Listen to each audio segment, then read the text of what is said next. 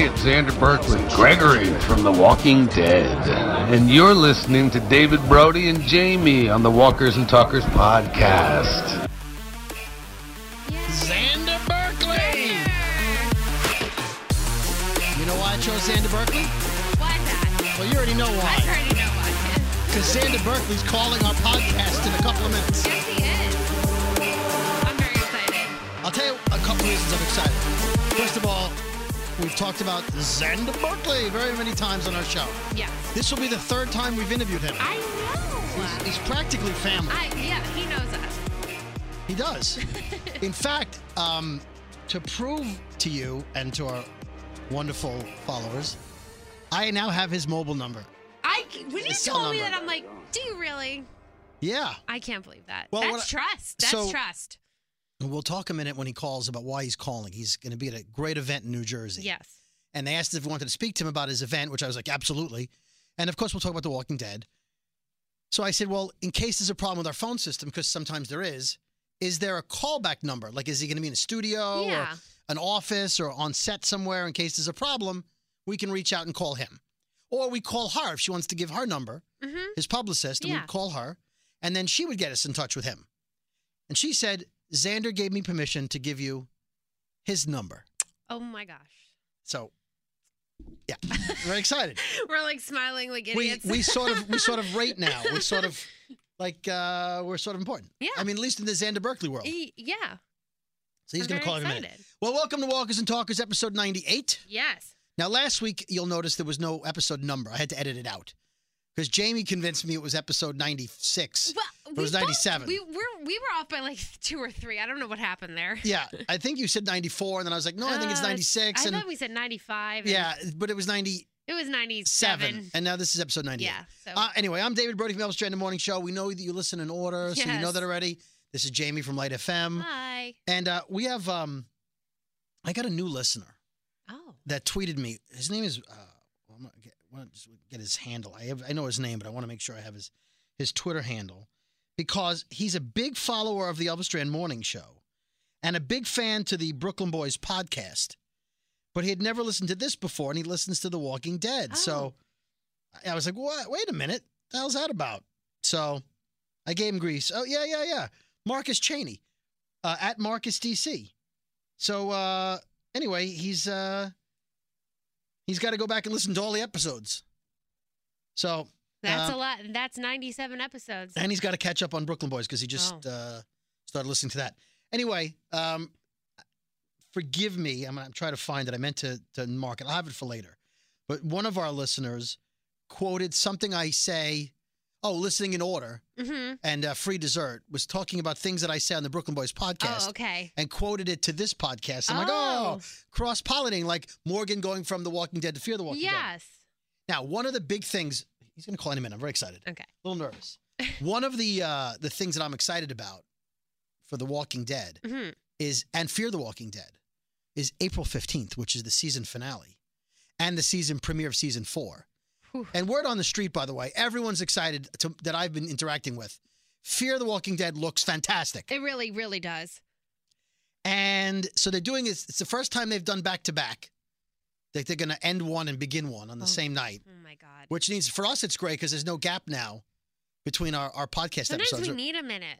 We need a minute, but we don't want too many minutes. Well, maybe just 1 week. Just 1 week. So here's the thing. AMC movie theaters, in conjunction with AMC Networks, I'm assuming they're all good buddies, they're going to show for $10 the 2 hours in the movie theater. A Fear? Yeah. No, it's going to be the Walking Dead finale right into Fear the premiere. What? Sunday the 15th. I need to do this. No commercials. Stop it. No commercials. Stop. And it starts a half hour, and it starts at 8:30. No way. And there's bonus material. What? Yeah. My mind is blown. Where can we get just are the tickets already on sale? Yes. So here's the thing. Oh I looked up theaters in our areas, and your area and my area are not that close. Where is it? So they're in my area in 2 or 3 theaters, but none near you, because I was going to go to the one at the mall, and they're not having Which it. one by you? I'm not gonna, off air, you tell me. I'll go. Okay. We'll go. So I'm just letting you know that's what I'm doing. Well, I'm doing that with you. $10 assigned seats. We got to go. Oh, my God. Just like we went to the Greek Theater for the premiere. Did you get tickets yet? No, I was waiting for this to talk to you about it. All right. Well, make sure you get me a ticket with you. $10. Oh, my God. Yeah. I'm so excited right now. That's a freaking amazing thing. So just Google The Walking Dead AMC theaters and the finale, and you'll find it. So cool. Yeah, the website, you put in your zip code and it shows you what theaters are in the area. But Jamie lives in a poo-poo area, so she doesn't know. Hey! There's no, listen, I'm just saying. It's, that your neighborhood doesn't have the super cool. Okay, so it's 11:30. We're taping this on Tuesday, right? Yeah. Let's say the 20th. And I feel, look at us go, because last week we did just Friday. on Friday. I feel like we just did this. We literally did. So. We just did this, yeah. Yeah. So I was writing up my notes, and I'm like, oh, not much has changed since Friday. There is some news. We'll get to that in a minute. But I'm waiting for the hotline to ring. And let's see. He's got 20 seconds. Let's see if he calls. Well, we'll continue our episode 98.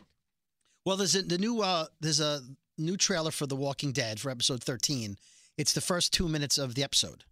Yes. Did you see it? Not yet. Oh. See, if you had come to my desk early, we usually watch the we normally watch trailers together. So in this one, it's mostly Morgan. Okay. And he's on a road. There's a pickup truck, and he sees a ghost. Just go watch the trailer. Okay. And then there's Alexandrians all blowing their horns to signal each other that the saviors are coming. Oh, God. Saviors are coming. The saviors are coming? Yeah. All right. He's not calling. I'm going to call him. He's going to regret the day he gave us his phone number. Uh-oh, I'm scared. All right. Let's see if this is really his number. Hello. Hello. I'm calling for Xander Berkeley, please. You have got him. Xander Berkeley, this is Dave Brody and Jamie from the Walkers and Talkers podcast. How are you?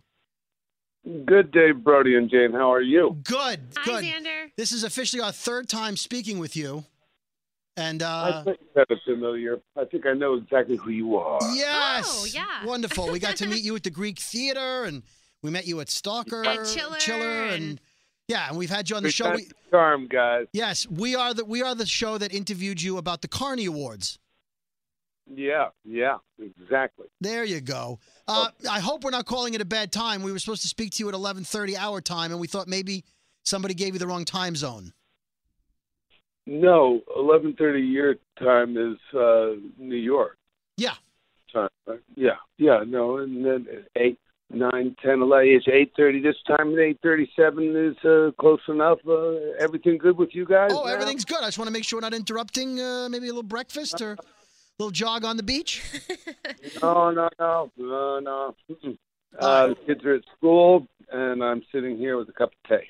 All right. Well, the last time we spoke to you, when we were talking about the Carney Awards, which you were honored at, your wife Sarah Clark was in the background, and we got to speak to her through the phone, which was very exciting.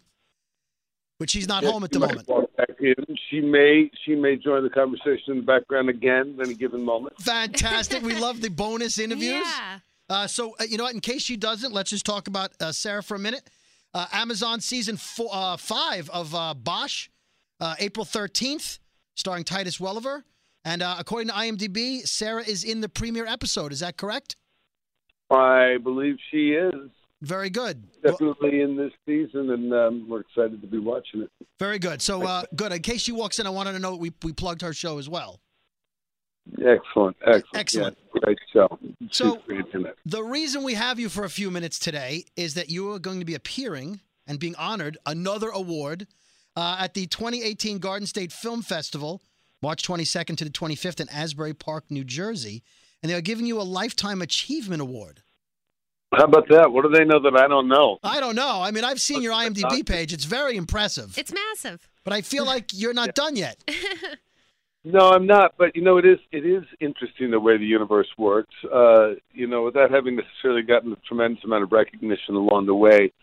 And, to a great extent, by my own intent, flying deliberately under the radar, never really pursuing publicity and sort of changing the way I looked in everything I did as much as one possibly could, rather than exploiting a sort of known persona. it has reached a kind of critical mass, and it is being recognized at these Lifetime Achievement Awards, and it's incredibly gratifying because I always did want to be a director when I grew up, and I've done a lot of producing as I've gone along in independent film worlds. They've given me a producer credit because I've pulled so many different parts of the production together to make it happen, and I've always been I've thrown a lot of parties that were sort of not just parties, but ways for different people in the business to get to know each other, cinematographers and writers and art directors and production designers and actors as well, obviously, all in a room or in rooms together at the same time, and salons and different sort of creativity get-togethers, and they were always aimed at, even if it was just a dinner party, aimed at down the line, putting people together towards creative ends. And I've done a lot of directing of one-offs and things like that in recent years that preparing me for this next phase, because Sarah and I are moving back east to get our girls out of Los Angeles before they become teenagers. Nice. Oldest daughter going into 6th grade next year, and we've managed to get a beautiful place on the East Coast and get them out just in the nick of time. We love Los Angeles.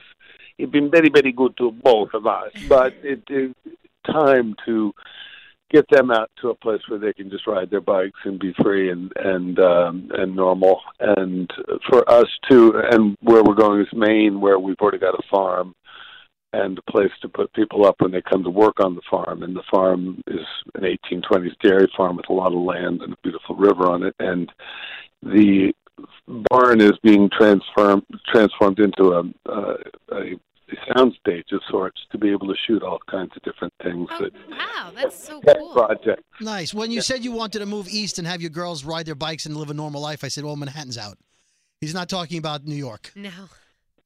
Yeah, no, that's right. And much as Sarah and I both lived in New York before we came to Los Angeles, many years before she, and we'll have access by being on the East Coast to New York, which we've always missed. But we'll have access to New York actors and a lot of friendships we've maintained on the East Coast to come and work at the farm, as well as friends writing things such that it's basically we're going to be throwing summer camp for our grown-up friends. Nice. And they're creative offspring of all ages. Well, the land up there is probably enough that you could do The Walking Dead Maine.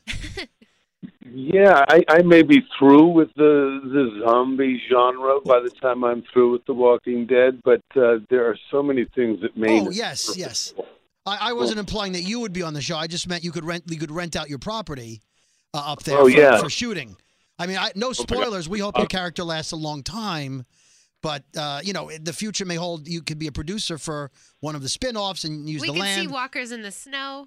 Yeah. Well, speaking of Walkers in the Snow, following the fetid flesh trail. By the way, one of my favorite Christmas songs, "Walkers in the Snow." Have your kids ever seen snow? Why, only this past weekend. I've got a cabin up in Lake Arrowhead since 1988. It's turning 30 this year. I was a kid when I got my first place, and I got my second home first, is the way I was described, because I just wanted to look after a bit of, beautiful trees and an old historic camp, a cabin that was up there since the 20s, and I still have it. I renovated it a few years back, and I'm going to hang on to that. We're going to sell our place here in L.A. and get this place on the East Coast, but we'll always have that cabin. You may be coming into your Asbury Park with a little snow on the ground. A lot of snow. Yeah. Oh, see, I never got tired of it. I never got tired of this stuff, even when I had to shovel. So let's talk a little bit more about the film festival. I'm going to read some bullet points, and then please chime in if there's anything I'm missing. Yeah. There will be plenty of celebrities, filmmakers, a chance to network, hands-on workshops, open talent casting call, a screenplay competition, panel discussions, fun parties, I'm hearing. 245 films from 22 countries. All information at GSFF, that's Garden State Film Festival, gsff.org. And you will be there with, now the first film, the name sounds really cool. The Wanderers, Quest of the Demon Hunter, starring Armand Assante. which I understand you'll be with. Have you seen this film yet? I have not, but I'm looking forward to seeing it, and I'm looking forward to meeting Armand. I've never met him after all these years, and he seems like such a good guy. What can you tell me about the experience for someone who's coming down to Asbury Park this week? What should they expect? How is this different from just going to a normal film festival? Well, because of all those things those bullet points you just read, those are not typical things taking place at a film festival. I know they're honoring different kinds of people in education and different areas as well, but they seem like they're just really proactive in trying to integrate the industry into the state. And New Jersey is my home state, and they did not know that about me before they gave me the award. So it's really kind of like a little bit of a prodigal return for me, because I am returning to the East Coast. I am finishing this phase of actively pursuing acting. It'll keep coming at me, and I'll keep doing it. But it's a really fun festival to be involved in, because I know I am going to be doing that play reading thing that the script that they've got prepared, and so you get to see actors of a certain level do a table read, which is something that we all do out here when somebody wants to hear their script out loud, and that's not something that usually people outside the business get to experience. And here they are making that available, as well as all those other things you listed, which I'm not exactly sure how they're going to go about doing it, but it's fascinating to me that they're making the effort and offering it in whatever form they are. Well, it sounds like a little bit of Hollywood on the East Coast. I mean, I saw the description of this, and I thought, what a great way to spend your day in a great town. Asbury Park just won an award for being one of the most up-and-coming towns in America. And Garden State Film Festival was named winner of the 2017 Global Excellence Awards for Best Independent Film Festival on the East Coast. So this is not just your everyday thing.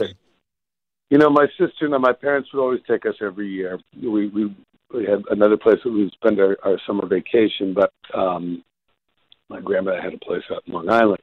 But we would go to Asbury Park at one time or another over the course of the spring or the summer, and I was in love with the place, the boardwalk and the old amusement park. And so it was very hard for me to think, it's not going to be the same. It's not going to have a pavilion. That place was history from the 1800s, and I'm a history nut, and I just could always feel the atmosphere of different periods. Every time I went there, even as a kid, I was so aware of its history. But what I'm so delighted by is that it hasn't just been left to ruin, and it's been revived, and now this is part of its renovation and its revivification, and I'm excited to be a part of that. Fantastic.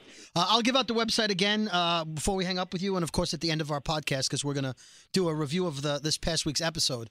But if you don't mind, can we ask you just a couple of questions, no spoilers, about The Walking Dead before you go? Yeah, and I'd also like to just give a little pitch for the film that they're showing at the festival that I star in. Oh, absolutely. Absolutely love, and so if I can fit that in as well. No, do that right now, please. I want to make sure we get to that. The film that they're showing is in the last slot of the festival on Sunday the 25th at 2 o'clock, and it's called The Maestro. And it's about a guy who was exiled from Mussolini's Italy and helped out by people like Stravinsky and stuff like that. He's a great musician and composer.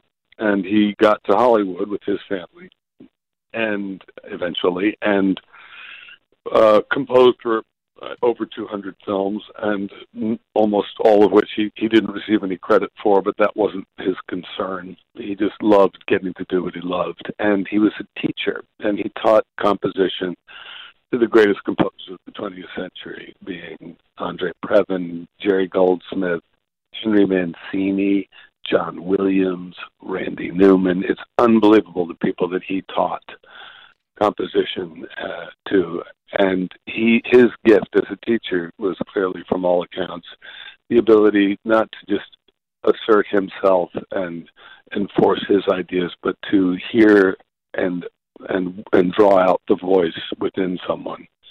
And it's a beautiful story about the artist's struggle, the painful but beautiful journey of an artist. And my wife plays my wife. She speaks only Italian in the film. Wow. Oh, I love that. And she spent Italian was her major in college, and she lived over there for a while and stuff. So it's something she always wanted to do. And this character, my best friend passed away last year, and I was able to spend time with him in Barcelona. He got married and moved over there a long time ago, and I saw him before he was very ill, and I got there before he passed, and he passed on a lot of his knowledge to me about this period in music and about composition. That he was a conductor and a composer and a player forever.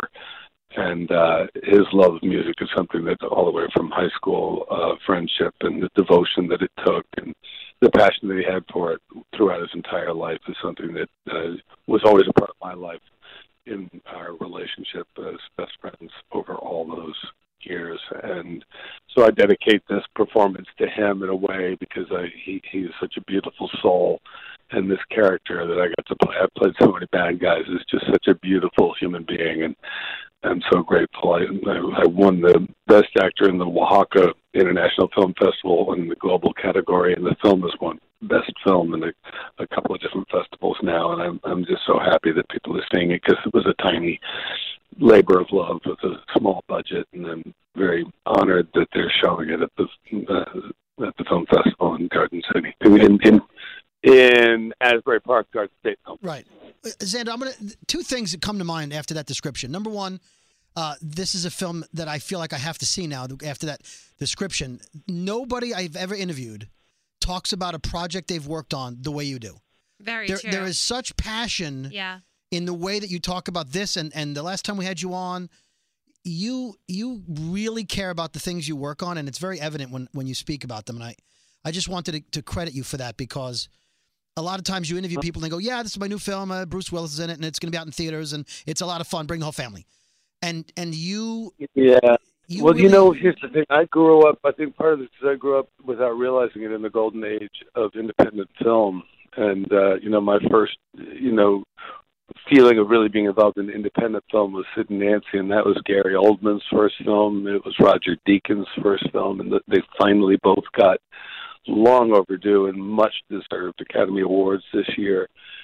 But there was a level, and even that film had at least $5 or $6 million to do what it got to do, and it was on Siskel and Ebert's top 10 of the decade, and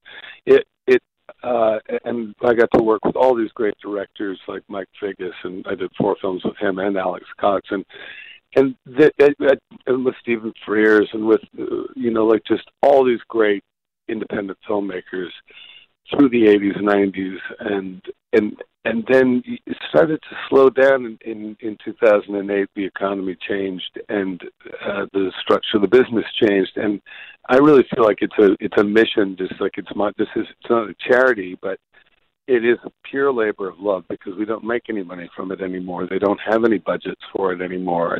They are willing to spend $150 million on a Marvel movie, but they're not willing to spend $5 million on a movie like that anymore. For the most part, it's $500,000 at the most. And so you can only do it fueled by love and getting other people that need and want to tell a story. And I think we need it as a culture. I think I just have grown up loving film, and so yeah, it really is. It's a genuine passion, and I think as long as I'm going to be involved in pop culture, and I love a lot of things about The Walking Dead, and the fact that they shoot it on 16 millimeter, and the writing is so good, and all the aspects of the production is so good. I'm passionate about that, but it's being able to go back and forth between a big budget and a pop culture splash, and still, for me, that's what I have to come back to, these small things, and that's what I'm going to try and foster and provide opportunities for a whole bunch of filmmakers. Excellent. For someone who's listening to the podcast who's in a different part of the country who can't come to the festival, where can they see the Maestro? Well, hopefully, I wanted to.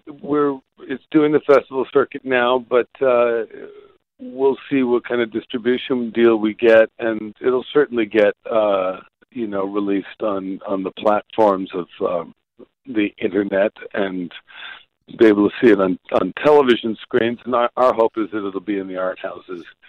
Certainly it'll be out in LA and New York and the big cities, but hopefully it'll be in the art houses around the country Very as good. well. Well, as soon as we hear about it, we will certainly mention it on the show, so we can promote that it's available, nationwide. Thank you so much. There you go. All right, there you go. Nice segue. All right, so here's our first question. It's an easy question. There's a character on the show that you are next to now all the time in the pen. He's the character that seems like he's a good guy. He's a good savior. Al. Now, we've heard his name is Al, and then we think he might play the character in the comics that's Dante, and we've been calling him Al Dante. So can you just confirm that his name is, in fact, Al? Al. Well, I see. He's the short guy who tries to get Maggie. Curly hair. He wants Maggie to let him exercise. For good behavior. It's Callum is the actor. He's a lovely guy, and I'm trying to think whether his character's name was Al or not. I don't know why. Because they don't mention his name. That's the problem. And only one time that they mention his name very briefly. One question. I'm going to go out on a limb and say I don't believe it's Al, because the reason I'm only ever seen as Xander is because my name is Alexander. My parents always called me Xander. For a while in New Jersey, when I was a jock growing up, playing sports, they would only want they called me Alex in general because the Cold War was going on. They thought Xander sounded communist or something, so they didn't like starting their name with X back then in the 60s. Okay. And so then it was Alex, and then playing sports it was Al. Okay, so if he was Al, you'd know it. Yeah, especially because then it was like Al. And it was like, Al.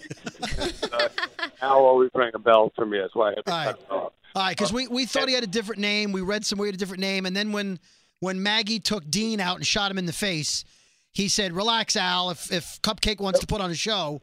And so we thought he said Al. But all right, we'll keep the mystery going. Yes. So we'll mark that down as a mystery. Gregory apparently...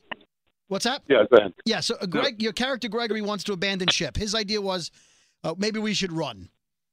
Now, if you Xander Berkeley were there, would you run or would you fight?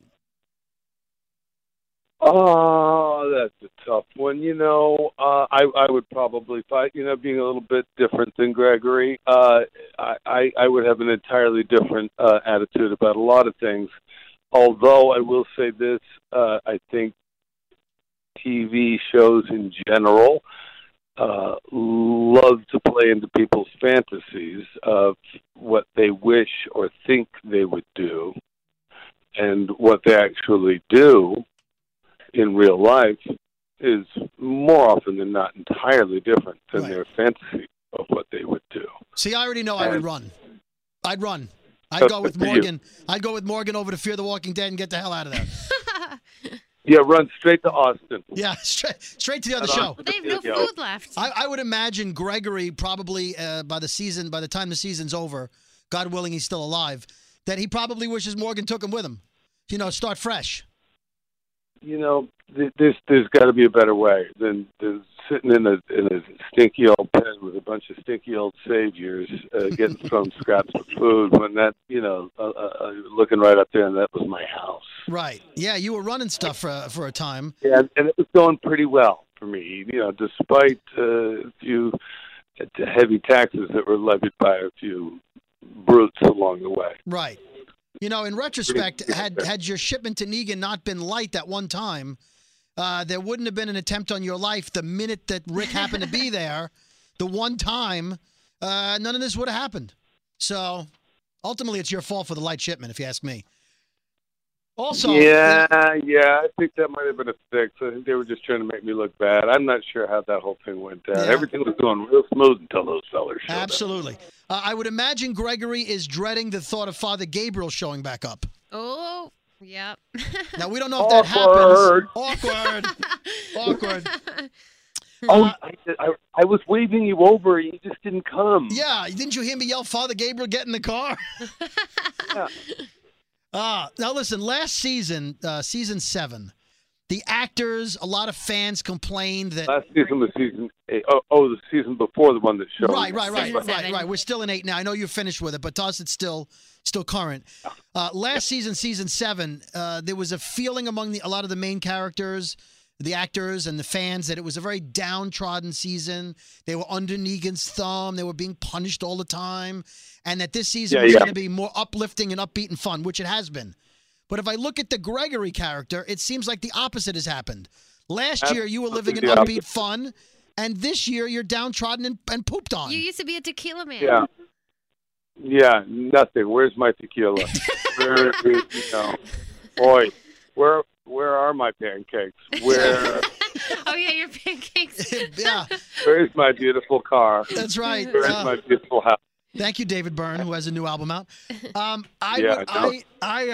I would imagine. I'm trying to imagine, and obviously you can't comment, but here's what I'm thinking: that when the Saviors get in the walls of the hilltop, if given the chance, Gregory would do whatever he had to stay alive. Is that fair to say, at least, knowing the Gregory character? Well, only in respect to the fact that he knows how important he is for the survival of others. Right, and himself, of course. Well, yeah, I mean, that's why he's got to keep himself alive, because he knows that by keeping himself alive, invariably he's going to keep a larger number of people around him alive. That's correct. The man is a hero. The man is a hero. In even his though own mind. Yes. Mind. Yeah. The one thing I like right now is that every time Gregory wants to speak to Maggie, he has to think about it, preface everything he's saying, beat around the bush to get to the point. Yeah, and this is not a beat around the bush kind of guy. Right. It's a little bit more spontaneous. But I love the way you act those scenes out where you're sort of Margaret. The fear on your Margaret. Look, I don't want to say anything that's going to get me in trouble. If you don't mind me saying so. Speaking of Maggie, who's played by Lauren Cohan, unrelated, by the way, we love Maggie, and looks like this episode 13. She's really going to take a leadership role with the Saviors outside the gates. In a completely unrelated question, with all the hundreds of projects you've worked on, plays, movies, TV shows, unrelated, have you ever worked in a situation where a character that was in the project with you was recast and you had to work with a different actor? Have you ever had that experience? Gosh, the Bewitched experience, I don't think I have. I mean, I've done plays where people changed, but never establishing a character and then someone coming in as that character. Okay. Just wondering. Something popped into my head. I don't know what it was. But there's certainly... Yeah, I know. Obviously, he's picking up what you're putting down. Well, listen, certain other members of the show have tweeted about their thoughts on the subject. I certainly don't want to put you on the spot, but it seems like something that we all hope gets wrapped up in a positive way. Yes, I hope so too. But at the same time, everybody's got to do what they got to do. Creative people got to fly in other directions sometimes, and who knows what the fates have in store. Right. Now, if Gregory survives the season, and let's say somehow the character of Maggie wasn't around for whatever reason, that'd be a good thing for Gregory, wouldn't it? It certainly would, and one can only encourage people to muse all the different possibilities in the meantime. Form no conclusion. Right. And see The Walking Dead Season 9 as a blank canvas like life itself. Speaking of blank canvas, did you see The Naked Walker this week? The Greg Nicotero's post? Yeah, yes. This past episode that just aired a couple days ago, there was a completely naked Walker on the show. Nude Walker? Were his bits and pieces falling off? Well, it looks like the bits and pieces already fell off. Well, he was behind Dwight and Simon where Negan's car was flipped over. Well, we don't know if it was a he or not. I was looking online, and everyone's like, jawline. He has a big jawline. And long hair, though. They're thinking it's a man. Well, you know what? You can't judge gender in the apocalypse. Tell. So you can't tell. We don't know. Once all the bits fall off, it's all the same. The bits. some of the actors on the show when they pass on, and then we'll let you go, Xander. Like Chandler Riggs just passed away on the show. Spoiler. He didn't get to be a walker. He killed himself.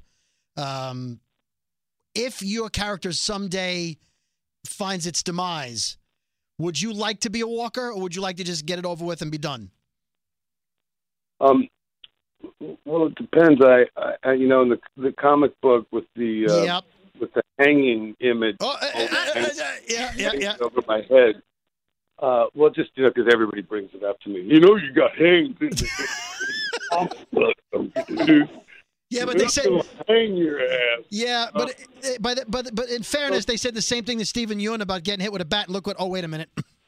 Oh, that did happen. Yeah. So the image to me that always is in my mind is dangling from a rope, hanging from a tree, and morphing into the zombie, and then biting the rope through and dropping with a huge clump to the ground and scuttling off. I can't get that image out of my head, but I have no idea what they'll do.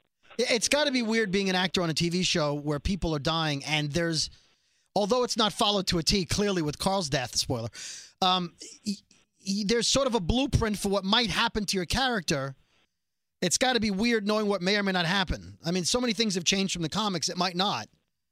Well, I mean, just picture it. It's like if you were given the opportunity to know whether or not you were going to die and when it would be and how it would be. Would you opt to find out, or would you want to keep that a secret to yourself? I would not want to know that. Yeah, me neither.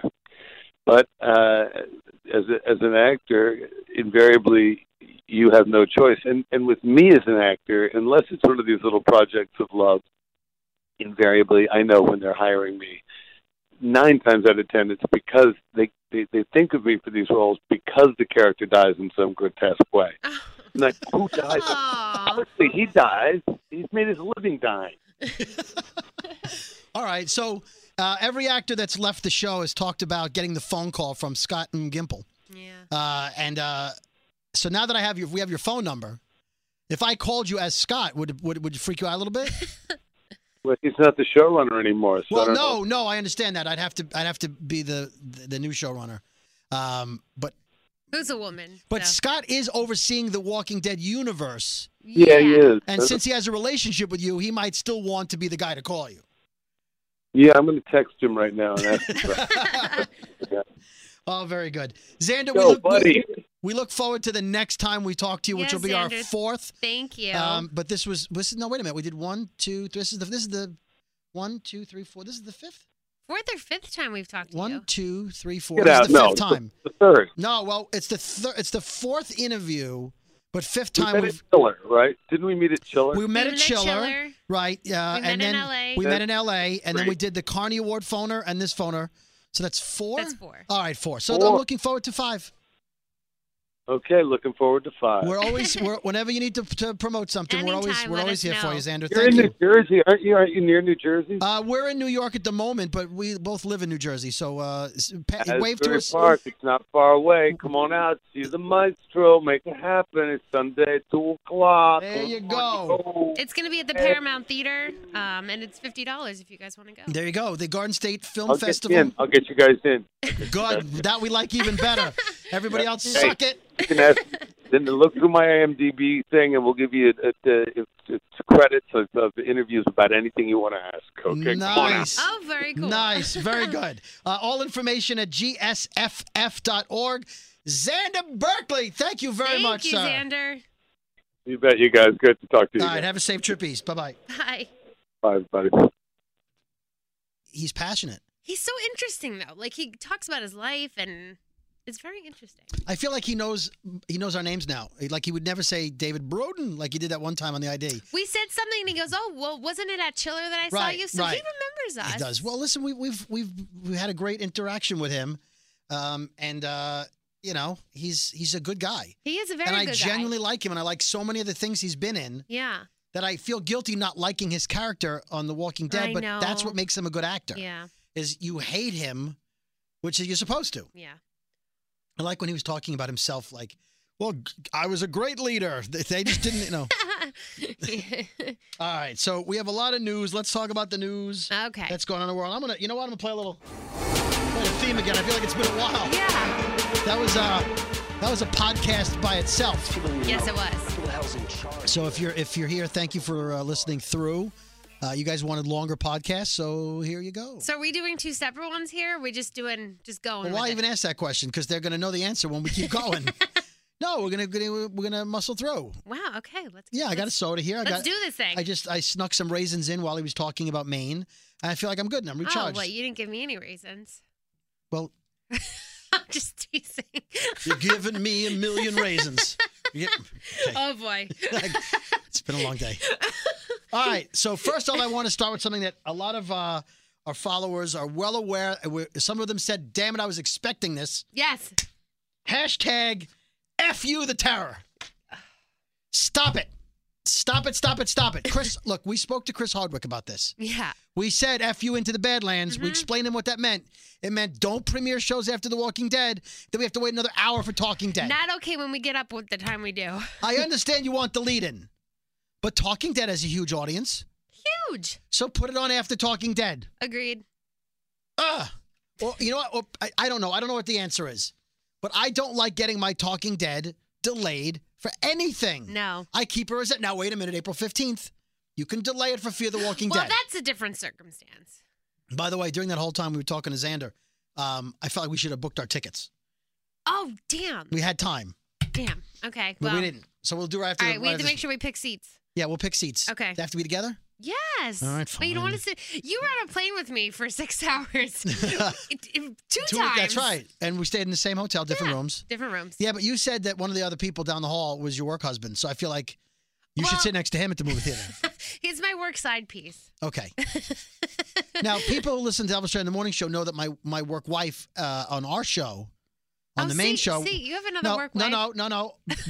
But I'm clarifying. It was just for the Elvis Duran Morning Show. Yes. Was Bethany. Yeah. Now, Bethany's not here any longer, so No. she's no longer my work wife. So I'm open. I'm number one. You are now. By default. Hey. Well, I mean, there's nobody. I mean, This should make you happy. it's either you or Scary. Oh, God. Who co-hosts the Brooklyn Boys and me. I better went over Scary you for do. this. You do. You do. Well, you have your hair extensions in. You look good. But if he gets hair extensions, I don't know what I'm going to do. Oh, man. All Well, right. You know. So we're going with FU the Terror. Again, I'm sure the show's good. I'm sure, great. God bless it. Good luck. Yeah. I don't want to. don't want I don't want to watch it Yeah. because you're making me wait another hour on a Sunday when we have to go to work. Yeah. And here's the worst part.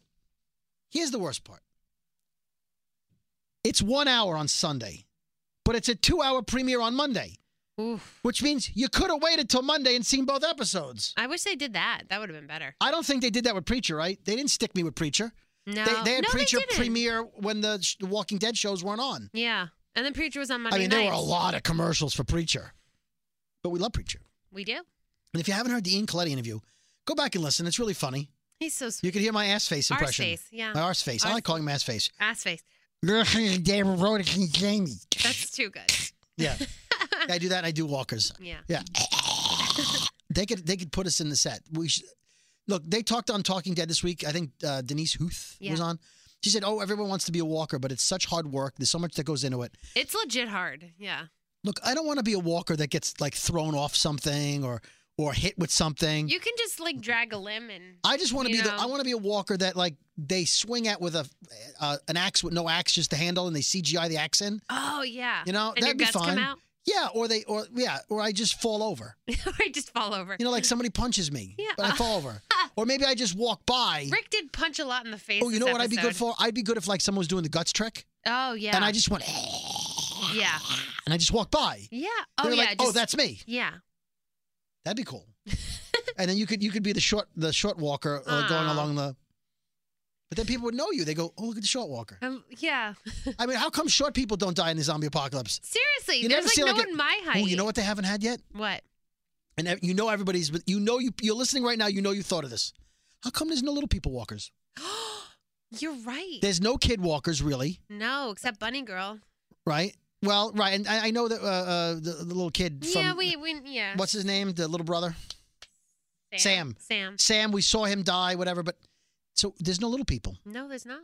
I'd like to see some little people. Wow. Why can't they There's get jobs? amputee walkers Right? that they've used. Yeah. Interesting. Well, how about like Siamese twin walkers?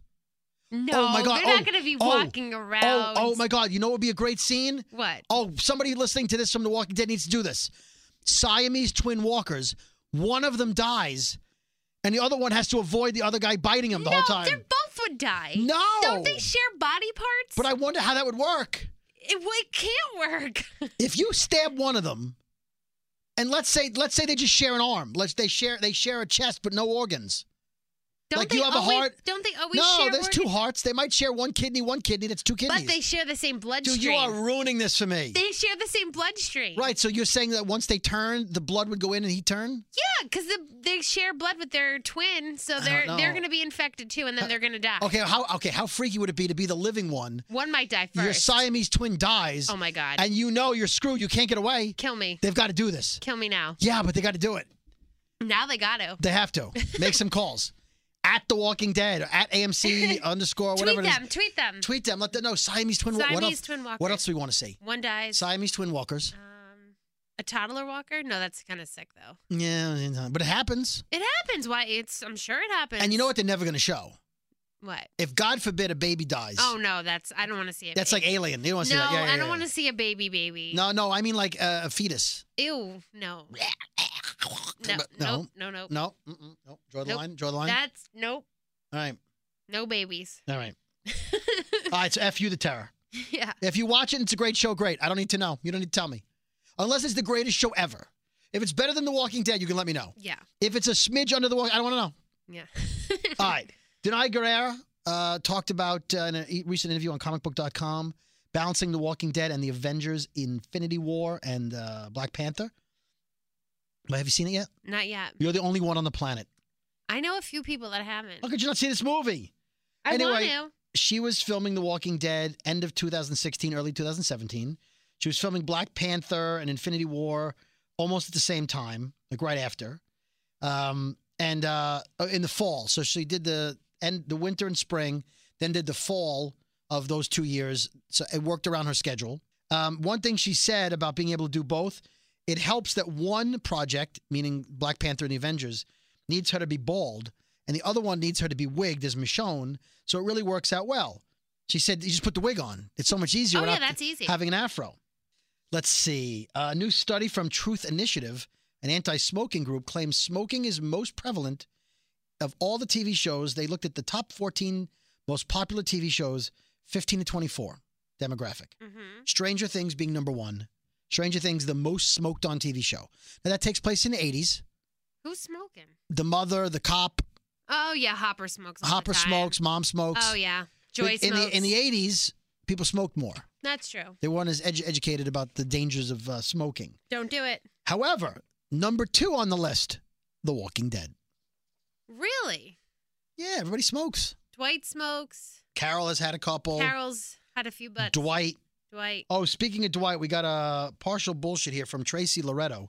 She says on Twitter, Tface81, Dwight had a white filter cig in the beginning of that scene by Negan's flipped over car. And then when he flipped it, it did have a brown end. It had a brown filter. You noticed it too. Yes. Now, maybe he lit a separate one, but who knows? But yeah, continuity bullshit.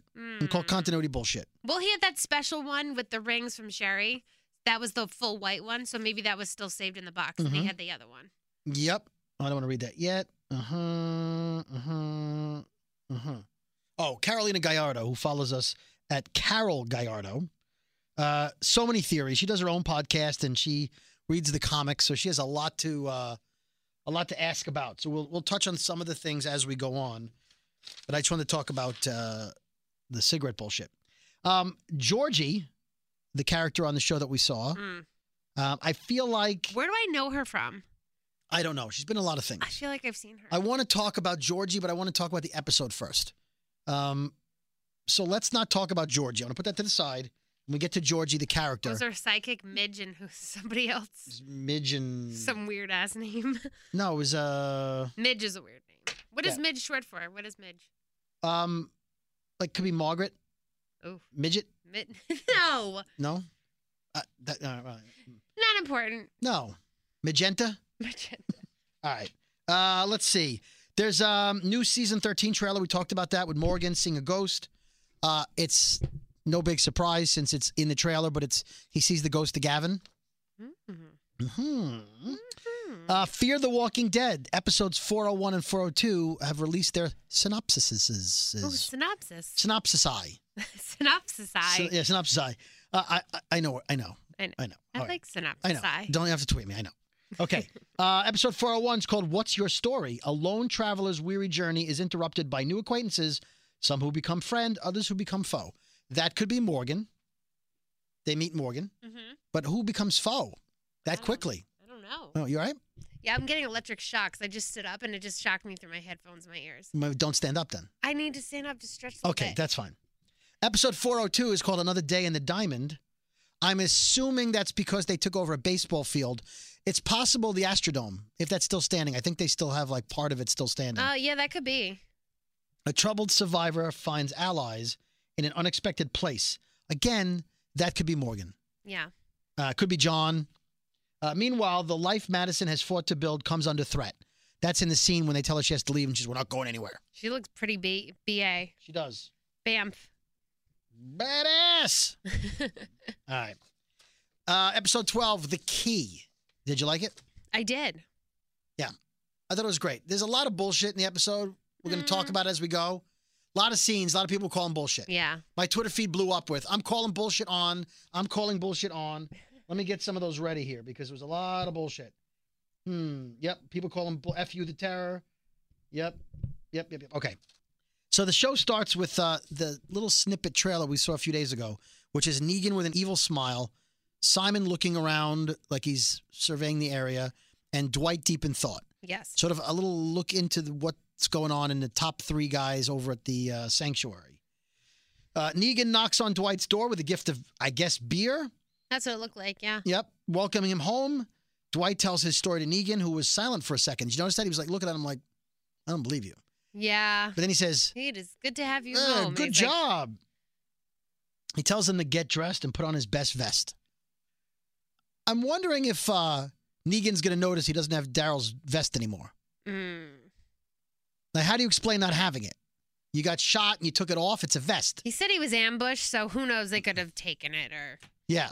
You know, he who took knows it back. what he said. The Saviors are cutting open walkers and getting their guts on their weapons. So all their innards will go all over the place. Buckets of guts. Buckets of guts. Gut buckets. Gut buckets. Negan tells Simon the hilltop is in for it. And after he walks away, Simon makes stink face. Simon is done. Like, Simon is... He is unhinged. He is... And I kind of love it. He's not caring about what Negan says anymore. Negan's like, we're going to show them. He's like, no, we're not. We're just going to kill one guy, and that's it. He so killed the Oceanside Men. Oh, totally. We're backsliding. Are we backsliding, Simon?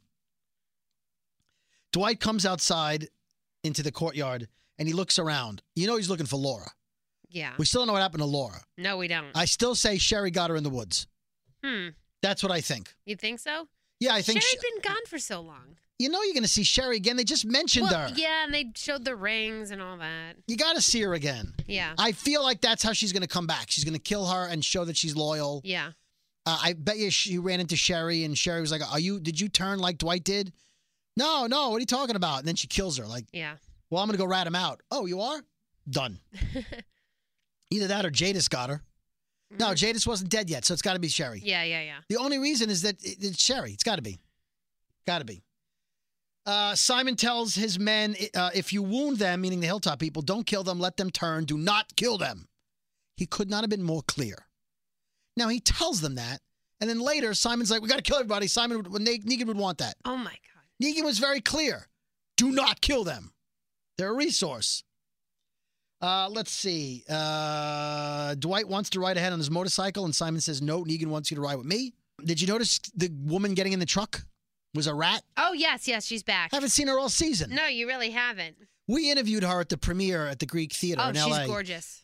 Yeah. Stunning. And we asked her, like, we've seen you with guns and weapons and the war and everything. And she's like, oh, yeah. We have 12 episodes just before we see her. Yeah, we haven't seen her in a while. She shoots Olivia. And then disappeared. Yeah. They made it look like she was going to be second tier. Yeah. And she hasn't. How are you not anywhere? If you're a known character, how are you not anywhere? There's some people that are popping up and like, oh, yeah. I know. They're all over the place. Yeah. So a rat's back. The Saviors head to the hilltop in a caravan. For some reason, Negan's in the rear, no one behind him. No leader would be last. No, he'd be like sandwiched. And he's driving in a black Dodge Charger. You know, not the same as mine, but same car. Yes. Mine's much nicer. Also, my car's not on fire. No, it's not. To my knowledge at this point. Negan dips Lucille in guts in his car seat. He puts Lucille next to him on the seat of his car, and he says, "You are a beautiful baby." He needs to settle down. Yeah, he's got to. It's getting a little weird. It's like you with the 10-inch Daryl Dixon. Oh, I don't talk to it. Really? And bring it in my car. You don't talk to it? Well, sometimes. Yeah. That's when the credits roll. That's when the first commercial for the Terror came on, and that's the first time I tweeted, F you, the Terror. As soon as I saw that. At the hilltop, Rick and Michonne came into the hilltop without Carl. This is the first time everybody's seeing them. Now they realize Carl's dead. Some redheaded woman. Do we know her? I don't think so. She brings Judith to Rick. Yeah, I think... Is she the nanny? Because later we see her in Maggie's office with Gracie. Yeah, she's kind of just keeper of the kids, I think. I don't really think she has a name. All right, so is she going to die? She's got to die, right? Or is she like the background woman like Olivia for kind a of while? like background. Well, even Olivia was more present than she was. If she was on Fear the Walking Dead, though, she'd be dead. Redheads don't. We know about redheads. Redheads and crazy shirts. Crazy shirts, yeah. Daryl is with Rick at Glenn and Abraham's graves. Spoiler. Daryl explains to him why he drove the garbage truck into the sanctuary. And Rick was like, you were right. I didn't want to kill innocent people. I should have just been worried about our people. The hell with anyone else. Were you surprised by this? That Rick had a change of heart? That he would tell Daryl, it's okay what you did. We should have wiped them out? Not super surprised. This is after Glenn. This is after Carl. Like, Rick's in a bad space right now. I know, but Carl said these things. Yeah. Carl said what he said when he said it. So he wouldn't be thinking about this. Yeah. You know what I'm saying? When he said it. When he said it. Let's see. Rick says, I'm ready to fight. Maggie's got lookouts every half mile. I'm going to be okay. And he thanks Daryl for getting everyone from Alexandria to the hilltop. Maggie asks Rosita if she thinks Rick will come back from this. And Rosita says, have you come back from it? We just keep moving on. It'll be harder after this when it's quiet. And Maggie says, not when Negan's dead. And Rosita says, not for me either. Yeah, they agree on that. Yeah. Maggie sees milk crates looking through her binoculars with a flag or a balloon. Yeah, what was that? Well, wait, I'm blanking what that was. I'll get to it. Okay, I'm blanking. For those other people who didn't know what it was, they're loading up the Savior's trucks. I'm sorry. I know what they were. Sorry. Yeah, you know what they were. Hello. Dory memory. Hello. Okay. I'm back. Hello. Oh. Hey. What was it 1420 Wallaby Way or whatever the address was? Again, you don't need to tweet me. You know what I'm saying? Sydney, Wallaby Way. It was Wallaby Way in 14, Sydney. Whatever Wallaby it was. Way, Sydney. Again, we don't need to know. Yeah. We'll look it up. All right. The Savior trucks. P. Sherman, 14 Wallaby P. Sherman. Way. Was it 14 or 18? No, it's P. Sherman, 42 Wallaby Way, Sydney. See, we remembered it mostly. See, I remembered. Yeah. Just keep swimming. What are we talking about? You don't know. The crates. The crates, right. Okay. The Savior trucks are heading through some town, which we haven't seen before. You think we would have seen this town where there might be supplies and stuff. Yeah. Simon asks Dwight what he thinks. He's like, nobody's here but our chickens. He says, top guy to top guy. Do you think these people will cave, after we deliver what amounts to yet another warning? Eye roll. He says, I have my doubts this is going to give us the desired outcome. And Dwight says, do you have another plan? And Simon says, nope, we'll execute the man's plan, no question. And then he says, we've thrown Rick, the widow, the king. We've thrown a lot at them. They keep coming, keep fighting. They don't scare. Yep, that was that trailer we saw. Right. So at that point, you have to realize he's feeling Dwight out. Like, he knows Dwight's not happy. Oh, he's totally feeling Dwight out. He's like, the guy irons your face, he bangs your wife. Yeah. He's like, you've been on both sides of the iron. I'm like, oh, boy. So I'm figuring Simon's ready to mutiny. Mm-hmm. And he has a feeling Dwight may feel the same way. Little does he know. All right. Rosita comes back with a truckload of milk crates and a note. Those are the milk crates from before. I remember Okay. now, yeah. If you fill the crates, the note says, if you fill the crates with food or phonograph records, I will gladly exchange them for a key to your future. What did you think that she meant at that point? I didn't know what the hell to think. I didn't know if it was a trap. I didn't know what, and to want records so random. I thought it was like a giant, like a 50 cal automatic weapon. I didn't know what it was. Right. Rosita says there's coordinates for a meeting spot. Maggie says, I think it's a trap. That was my best Maggie right there. It sounded like Elvis Presley. So good, yeah. Yeah. Maggie Ree.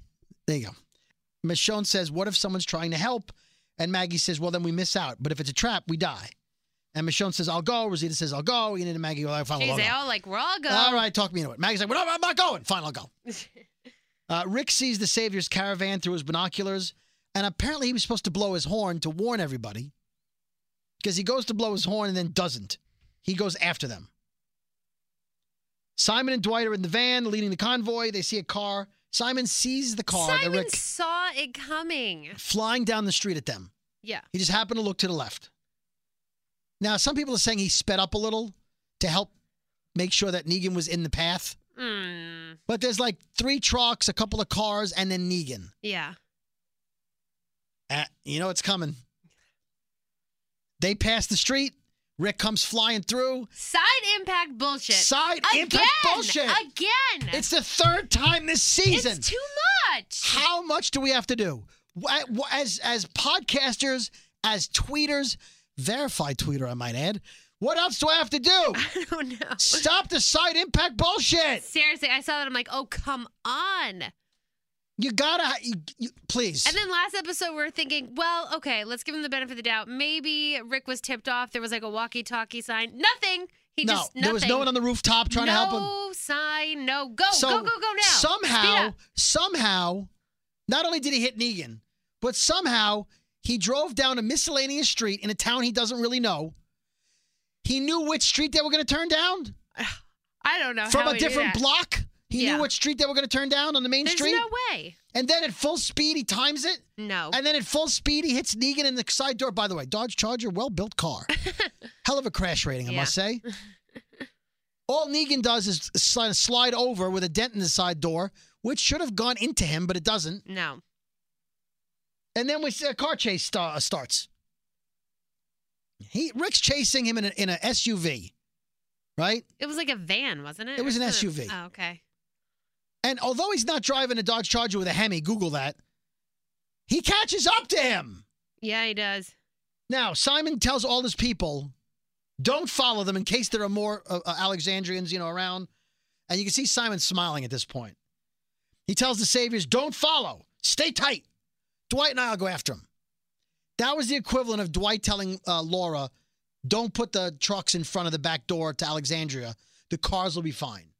This is Simon saying, maybe we'll all get lucky and Rick will kill him. Yeah. Now, you have to think, what is Rick thinking? Because he's going after Negan, right? Mm-hmm. If the Saviors were to follow, Rick's a dead man. That would be bad. His only hope of getting Negan is that they don't follow. And they didn't.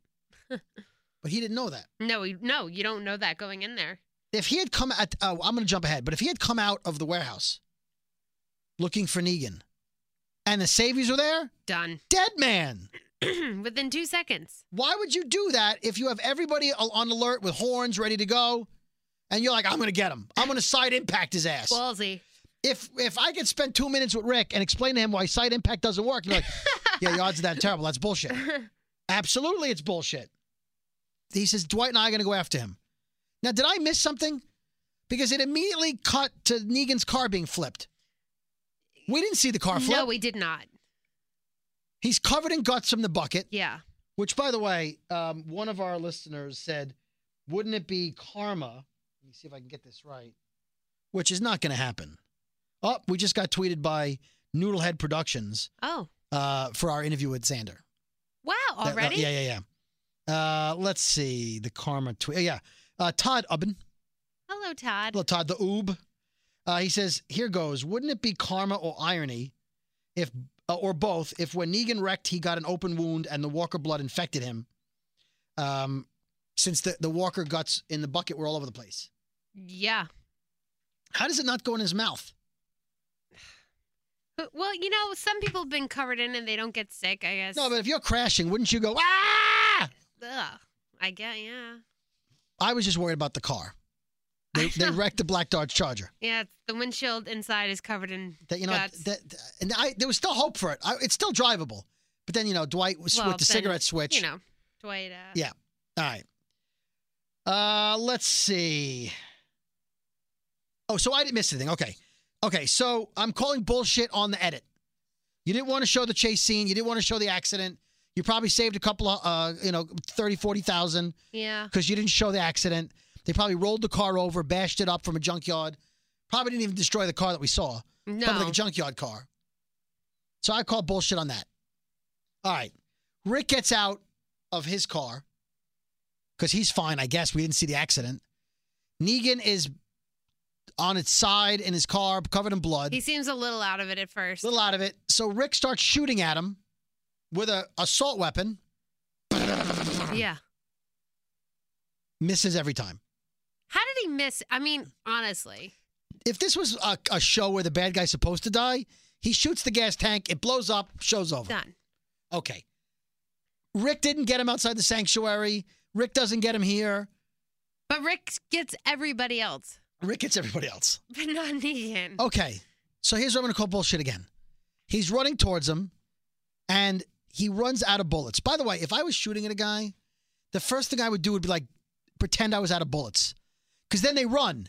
Yeah. Then you go, I was kidding. Look what I got. And you shoot him again. Yeah. So Rick runs out of bullets. As he's running into the building, he pops another magazine into the automatic weapon, into the rifle, right? Yep. He fires at his back, at most like 7 or 8 shots. Yeah. But then as he's running into the building, he throws the gun off to the side. What the hell? I saw that. All right. Now, it's possible that Andrew Lincoln was told, you're going to run out of bullets again. So we're supposed to believe maybe the backup magazine only had a few bullets in it. Oh. But he never once went, I'm out of bullets. Yeah. So the special effects people didn't make it look like he ran out of bullets again. No, it didn't. It looked like he still had more on him. That's why I was like, why is he throwing his gun And over there? if you're going to go after Negan, now granted, he was supposed to be out there on lookout. Mm-hmm. Wouldn't you go with a lot of bullets? And wouldn't you also go with a knife in your belt? Well, he had his hatchet on his hip. Okay. A knife, a hatchet, poison, a rubber band gun.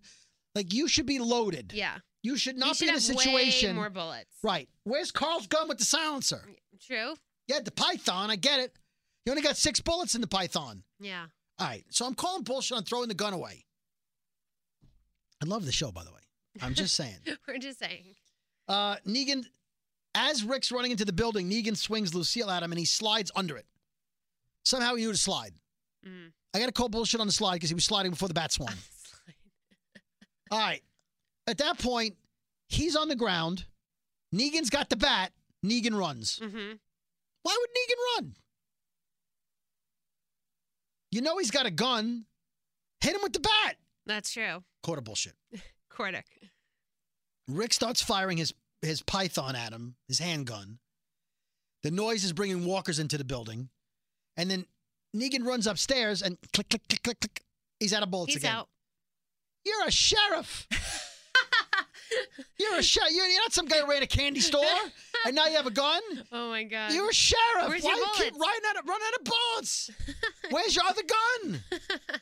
You should have guns everywhere. You should have gun in like every pocket. You ever seen the movie Taxi Driver? No. Robert De Niro, classic film. He's got a gun that, like, he hits a button and it shoots out from his sleeve and comes into his hand. Woo! Yeah, look at that. Where's your backup gun, Rick? You're a sheriff. Anyway, Rick runs out of bullets. Negan taunts him at the top of the stairs about being out of bullets. And Rick pulls out his axe and he throws the axe at him. He misses. Of course he does. Now, if you're Rick, it looked like he was aiming for his head. He aimed for the body. Yeah. You want to hurt him. You don't want to take this chance of missing him. Negan ducks. The staircase breaks away. He falls down, but he manages to grab on with his hands. Yeah. Grabs on. Even though he fell forward, somehow he grabbed spun around and grabbed on. 8th bullshit. Rick takes the axe off the wall and goes to cut his hands, and Negan lets go and falls. Yeah, he lets himself drop. You knew that was going to happen. Yeah. Right? He'd rather drop. He was going to drop anyway. Better to drop with your hand intact. Yeah, exactly. So, he falls down into the hole. He drops Lucille in the process. Mm. And so he's in the pit. We go back to the hilltop. The 4 girls, Maggie, Michonne, Rosita, and Enid, pull up to a souped-up van with two women in front of it. Oh, it's Hilda and Mitch, not Midge. Sorry. Yeah, Hilda and Mitch. Mitch, yeah. Not Midge. Yeah. I didn't get to my notes. People were screaming at the podcast. It's Mitch! I know. Okay, yeah. A well-dressed woman gets out of the van. Her name's Georgie. She introduces Hilda and Midge. They're twins, by the way. She says, now, at that point, I thought the four survivors could have been shot. They could have had people in the trees shoot at them. Like, that was awfully trusting. Yeah. To get out of the car like that. Yeah. When there's a war going on. True. And this, yeah. Who are these people? We've never seen them. Right. Anyway, she's in a pantsuit like she's Martha Stewart. Some weird-ass pantsuit. She says, I only want music, no spoken word records. And Maggie says she wants what they have. And she says, I'm trading knowledge and active benevolence. She said, I haven't seen many communities, not in a long time. I can tell you are a fine group. Michonne says, make the deal. Maggie says, no, these people are coming with us back to Hilltop. All right.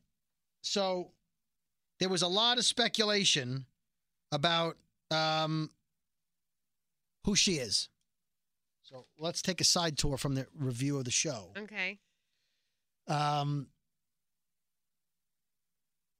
There's a character in the comics right now in a large group. This isn't a spoiler. This is all over the web. This is people's theories. Mm-hmm. The Commonwealth is a 50,000 person community in Ohio. Damn. Right? It's the biggest community they found, and she's one of the governors. Ooh, the governor. This is Pamela now, not Georgia. Pamela Milton. So people think that this is who she's going to be. When asked that question, she says, I can't imagine there isn't a tie to Pamela, but I was not told that. Jane Atkinson, who plays Georgia. My son showed me the picture of her in the comics, and I thought, it looks like me. And the two flanking guards in the picture on the cover of 176, wherever Pamela goes, she goes with two guards, armored guards. They're like stormtroopers, the Commonwealth. Hilda and Mitch. People think that's who owns the helicopter, by the way. Oh. Because the Commonwealth has helicopters, among other things. Okay. But people thought it was too soon for the Commonwealth because they're way after the Whispers. This could be a sneak peek. I'll tell you what I think it is in a minute. I can't help but think that my character is similar to hers, a leader. And then when asked if we'll see her again on the show, she says, I don't know when we'll see her, but I will be back. And then she says there's a possibility of seeing Georgie in other universes or worlds of The Walking Dead. What? Meaning they're talking about spinning off the show. Again? Yeah. Yeah, last week the story broke. I think we talked about it in the last podcast. They're talking about possibly multiple. Like maybe a Netflix version or a movie version. Wow. Or just a third and fourth, like CSI. There were five CSIs. So they might do another one. If Fear picks up and starts kicking ass, and they don't make the same mistake they made with Fear. True. So as far as the Commonwealth goes, here's how I can explain. This is my theory. Because she said later in the episode, I'll be back. I want to see how you progress. Mm-hmm. Right? She did. The Commonwealth takes place in the future in the comics. Mm-hmm. We already know there's probably going to be a time skip. So this could be, let's say, 2018 Pamela / Georgia. Yeah. There's a time skip, and then we see her 2-3 seasons from now. Or 2 seasons from now. Could be. But in the meantime, we might see her travel to Texas and meet the Fear Gang. Wow. We might see her meet other people in other communities. They might do shorts for the web. Mm-hmm. Like in the first 2 seasons, there were those mini episodes. Yeah. So maybe we see her building the Commonwealth in shorts. Not wearing shorts. No, but I know. Short, little shorts. Little shorts, yeah. So I feel like they gave us a little teaser. Like imagine in the comics you saw somebody in an issue and then you didn't see her for 24 more issues. Yeah, that's crazy. So we may not see her for a while, but in reality it's a time skip. We might see her next season. Could be. Or the end of next season when it's 2 years from now and that's when the Commonwealth would have happened anyway. That would make sense. Right. Yeah. So you know what we might see? We might see her in Fear before the flash forward. That like could we be. might see her in 2016 Fear. Yeah. Who knows? So we'll see her again. All right. Anyway, Michonne tells her to make the deal, and Maggie says, you're coming back to the Hilltop with us. So they take them back to the Hilltop. Rick is now in this building with Negan, who fell down the hole. Rick says, you still alive? Negan says, I'm a goddamn cat.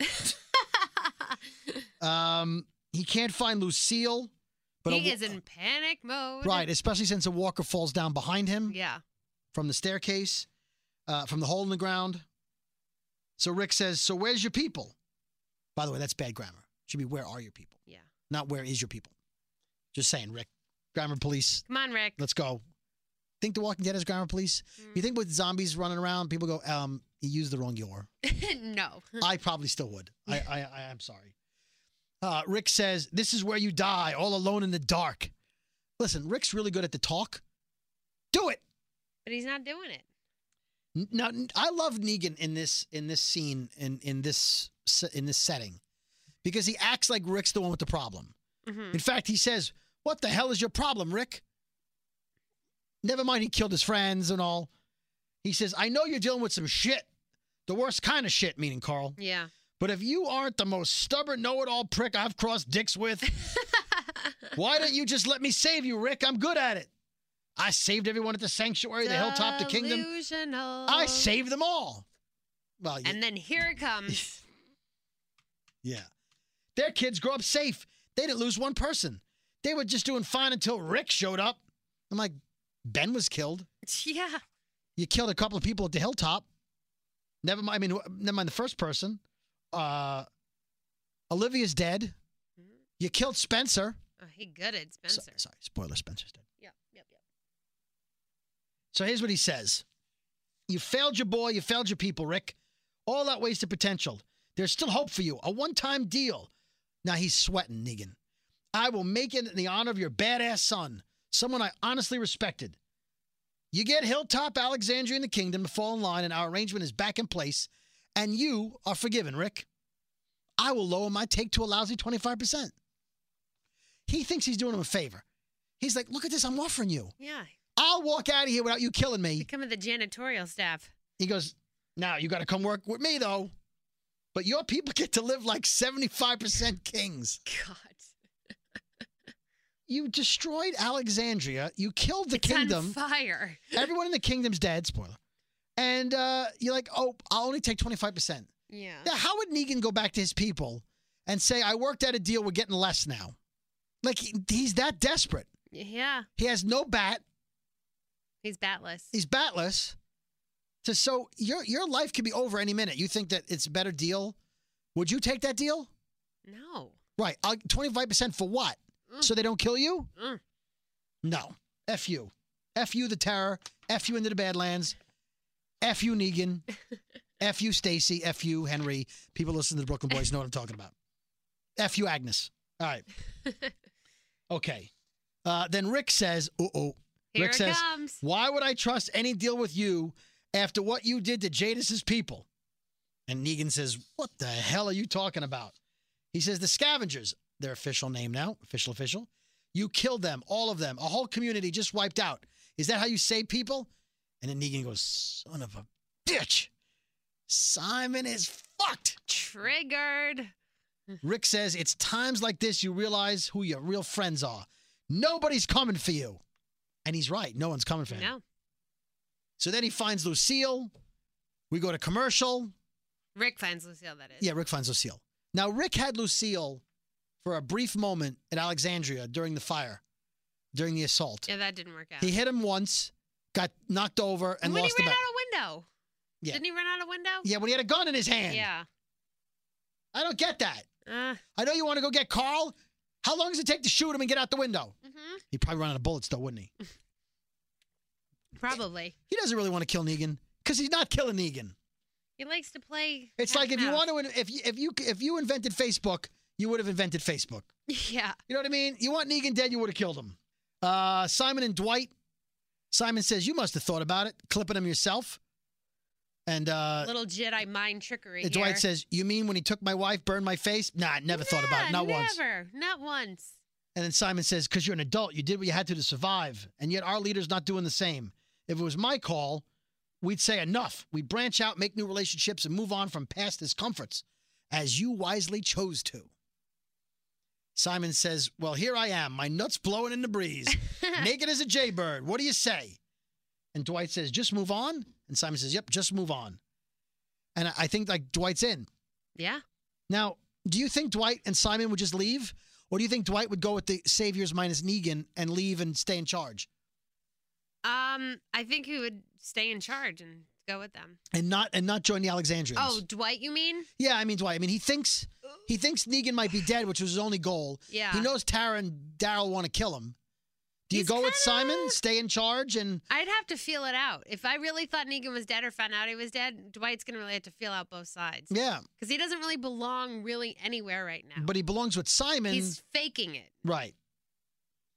He's like a chameleon. He just adapts where right. he's at. They get to the flipped cars. They see the blood everywhere. Dwight sees the bucket.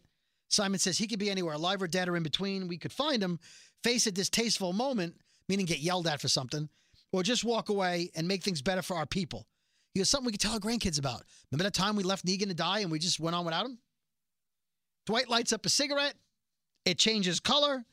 He throws it at the Dodge Charger and burns the Dodge Charger. Simon says, good answer, and they both walk away. I'm not sure how burning the Dodge Charger means you're going to join him.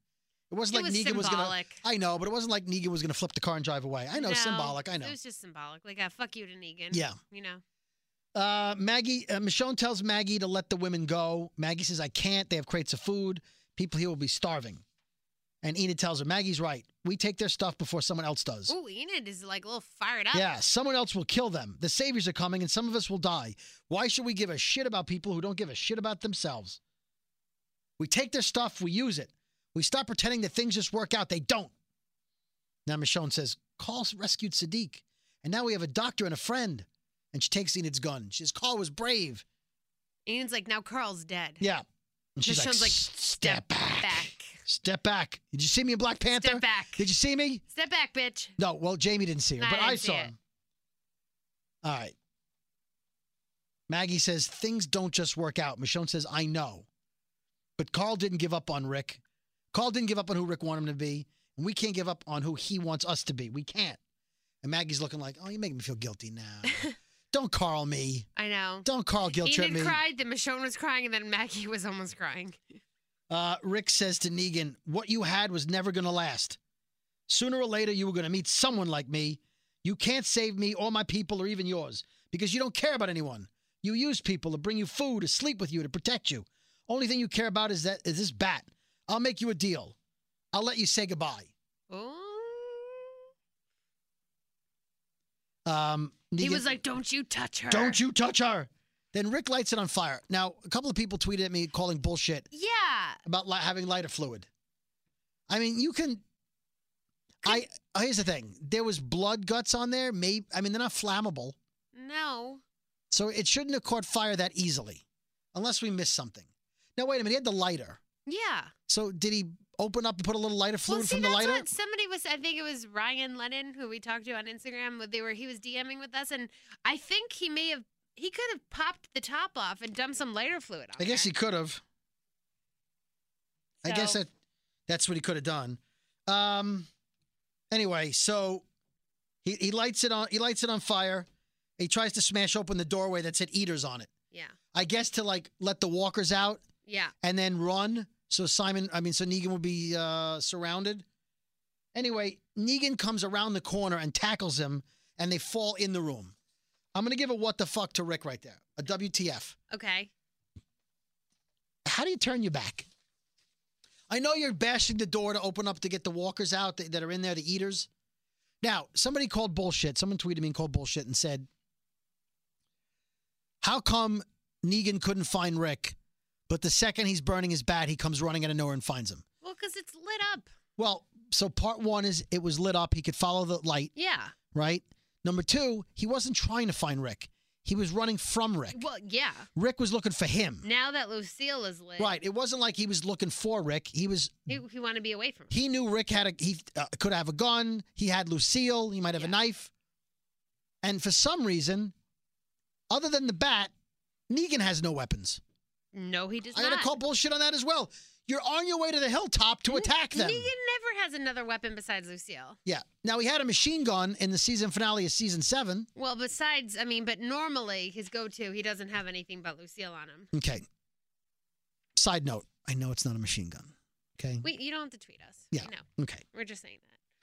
Anyway, Rick gets up, hits Negan with the flaming bat. Again, I know they don't play baseball in England, and Andrew Lincoln is British. I get it. But he hits him once with the bat. Swing and hit him in the head. Or hit him. Seriously. Don't hit him once. Hit him. Go ham no, on I him. know. He's fighting off walkers. I get it. They start to catch fire. Then Negan tackles Rick, gets Lucille. Seems pretty easy to get the bat back from Rick. They fight their way through walkers. And then Negan jumps out the window the way Rick did. Yes, he did. They got to have a fight with his no windows. Yeah, seriously. They keep jumping out of windows. And how is there a window in that room? Well, it's all broken up and busted. Please. All right, back to the hilltop. Maggie agrees to George's deal. But then she says, I'm changing the terms. I only want 1 crate of records, and you can have some of my food. I'll be back someday because I expect great things. She gives Maggie a book, which she calls The Key, with plans to build windmills, watermills, silos, create lumber, aqueducts, process grain. Yeah. Now, a couple of people online were saying, well, couldn't you just go to a library or a college and get these books? Well, there was a library 2 seasons ago where they wiped out the library people. Yeah, that was so long ago. So long ago. They don't have access to that shit right now. They're not going to a college and taking books out. No. So this was a helpful book. Yeah. Helpful book. We don't have to nitpick. Let's see. She says, build this place up. I want full crates when I get back. Cheeses for Hilda. Pickles for Midge. Pickles. We can get them from Eugene. Yeah, Eugene has. Eugene might get us something from Has Midge. the Ukes. Although Midge didn't. Which one was the dumb one? Was Midge? Oh, they're like both dumb. I don't know. Moisture. Right? Oh my God. Georgie looked at her like, please stop talking. Yeah. Please Anyway, stop. they all leave. Enid then says, by the way, I killed Natanya. And I'm alive. Yeah, I know. Carl saved someone. He's dead. Are we supposed to stop fighting? And Michonne says, he was telling us to keep fighting for our future, but there has to be something after dumbass. Yeah. She didn't say dumbass. I added that. No, yeah, you did. That's my artistic right. Simon and Dwight go back to the Saviors and say Negan is gone. All we found was blood. But he says, we're all Negan. Doesn't matter if the big man isn't here. It don't matter if the big man ain't here. We're still Negan. We don't know if he's gone, but we need to fulfill Negan's plan. Which, by the way, the plan was don't kill anybody. Simon kind of went against there. What they did to Negan, we have to expunge them. They are a mistake that we shall now erase. We are moving on. For Negan. Okay, now did this last scene blow your mind? Yes, what? Okay, they're going to have to flashback and show us how this happened. Yeah. All right, so Negan's in a car. He's sitting in the passenger seat. Kind of like semi in and out of consciousness. Right, so somehow he got knocked out. He has a bruise on his head, but that could have been from Rick. Yeah. We can't see who's driving. The camera pans around. It's Jadis. What the hell? With the gun to his head. I paused it and tried to figure out who could be driving, and I never guessed Jadis. Well, your first guess would be like, oh, it's Rick. But then you're like, well, I never would have guessed Jadis ever. No, I didn't think it was Rick. I just couldn't figure out who along the way picked him up. Well. So it's Jadis.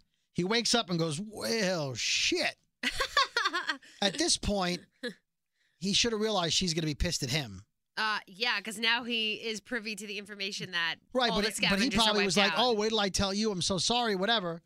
He probably thought she was dead. Rick said they wiped out everybody. Well, that's true. He never said Jadis was still alive, so. And then she knocks him out with the gun. She pistol whips him in the face. In the face. In the face. Okay, so Rick turned his back on Jadis. Right? Yeah, he did. Does it come back to haunt him? In other words, That might bite him in the ass. does she show up to Hilltop with Negan on Negan's side against Rick? But then Simon's there. Is she the reason Nick kills Simon? Negan kills Simon? Or does Oceanside show up? They grab Simon, and Negan doesn't save him. This could go so many different ways right now. Here's what I think. I think Oceanside captures Simon, and Simon's like, save me, Negan. Oh, And Negan- Simon's going to be like, no. And Negan's like, and then he pulls Jadis out from behind a truck. And he's like, what do you think, Jadis? Oh, I could see that happening too. And then she says, kill him. Yeah. And then Jadis goes and lives Oceanside with the other women. I don't know. Really, the possibilities are endless Simon's right now. not surviving this season. That's a given. There's no way he survives unless he runs off to Fear with Morgan. Yeah. His ass is grass right now. That's what I'm thinking. Yeah. All right. A scene from next week. Carol gives a speech about surviving maybe one more night.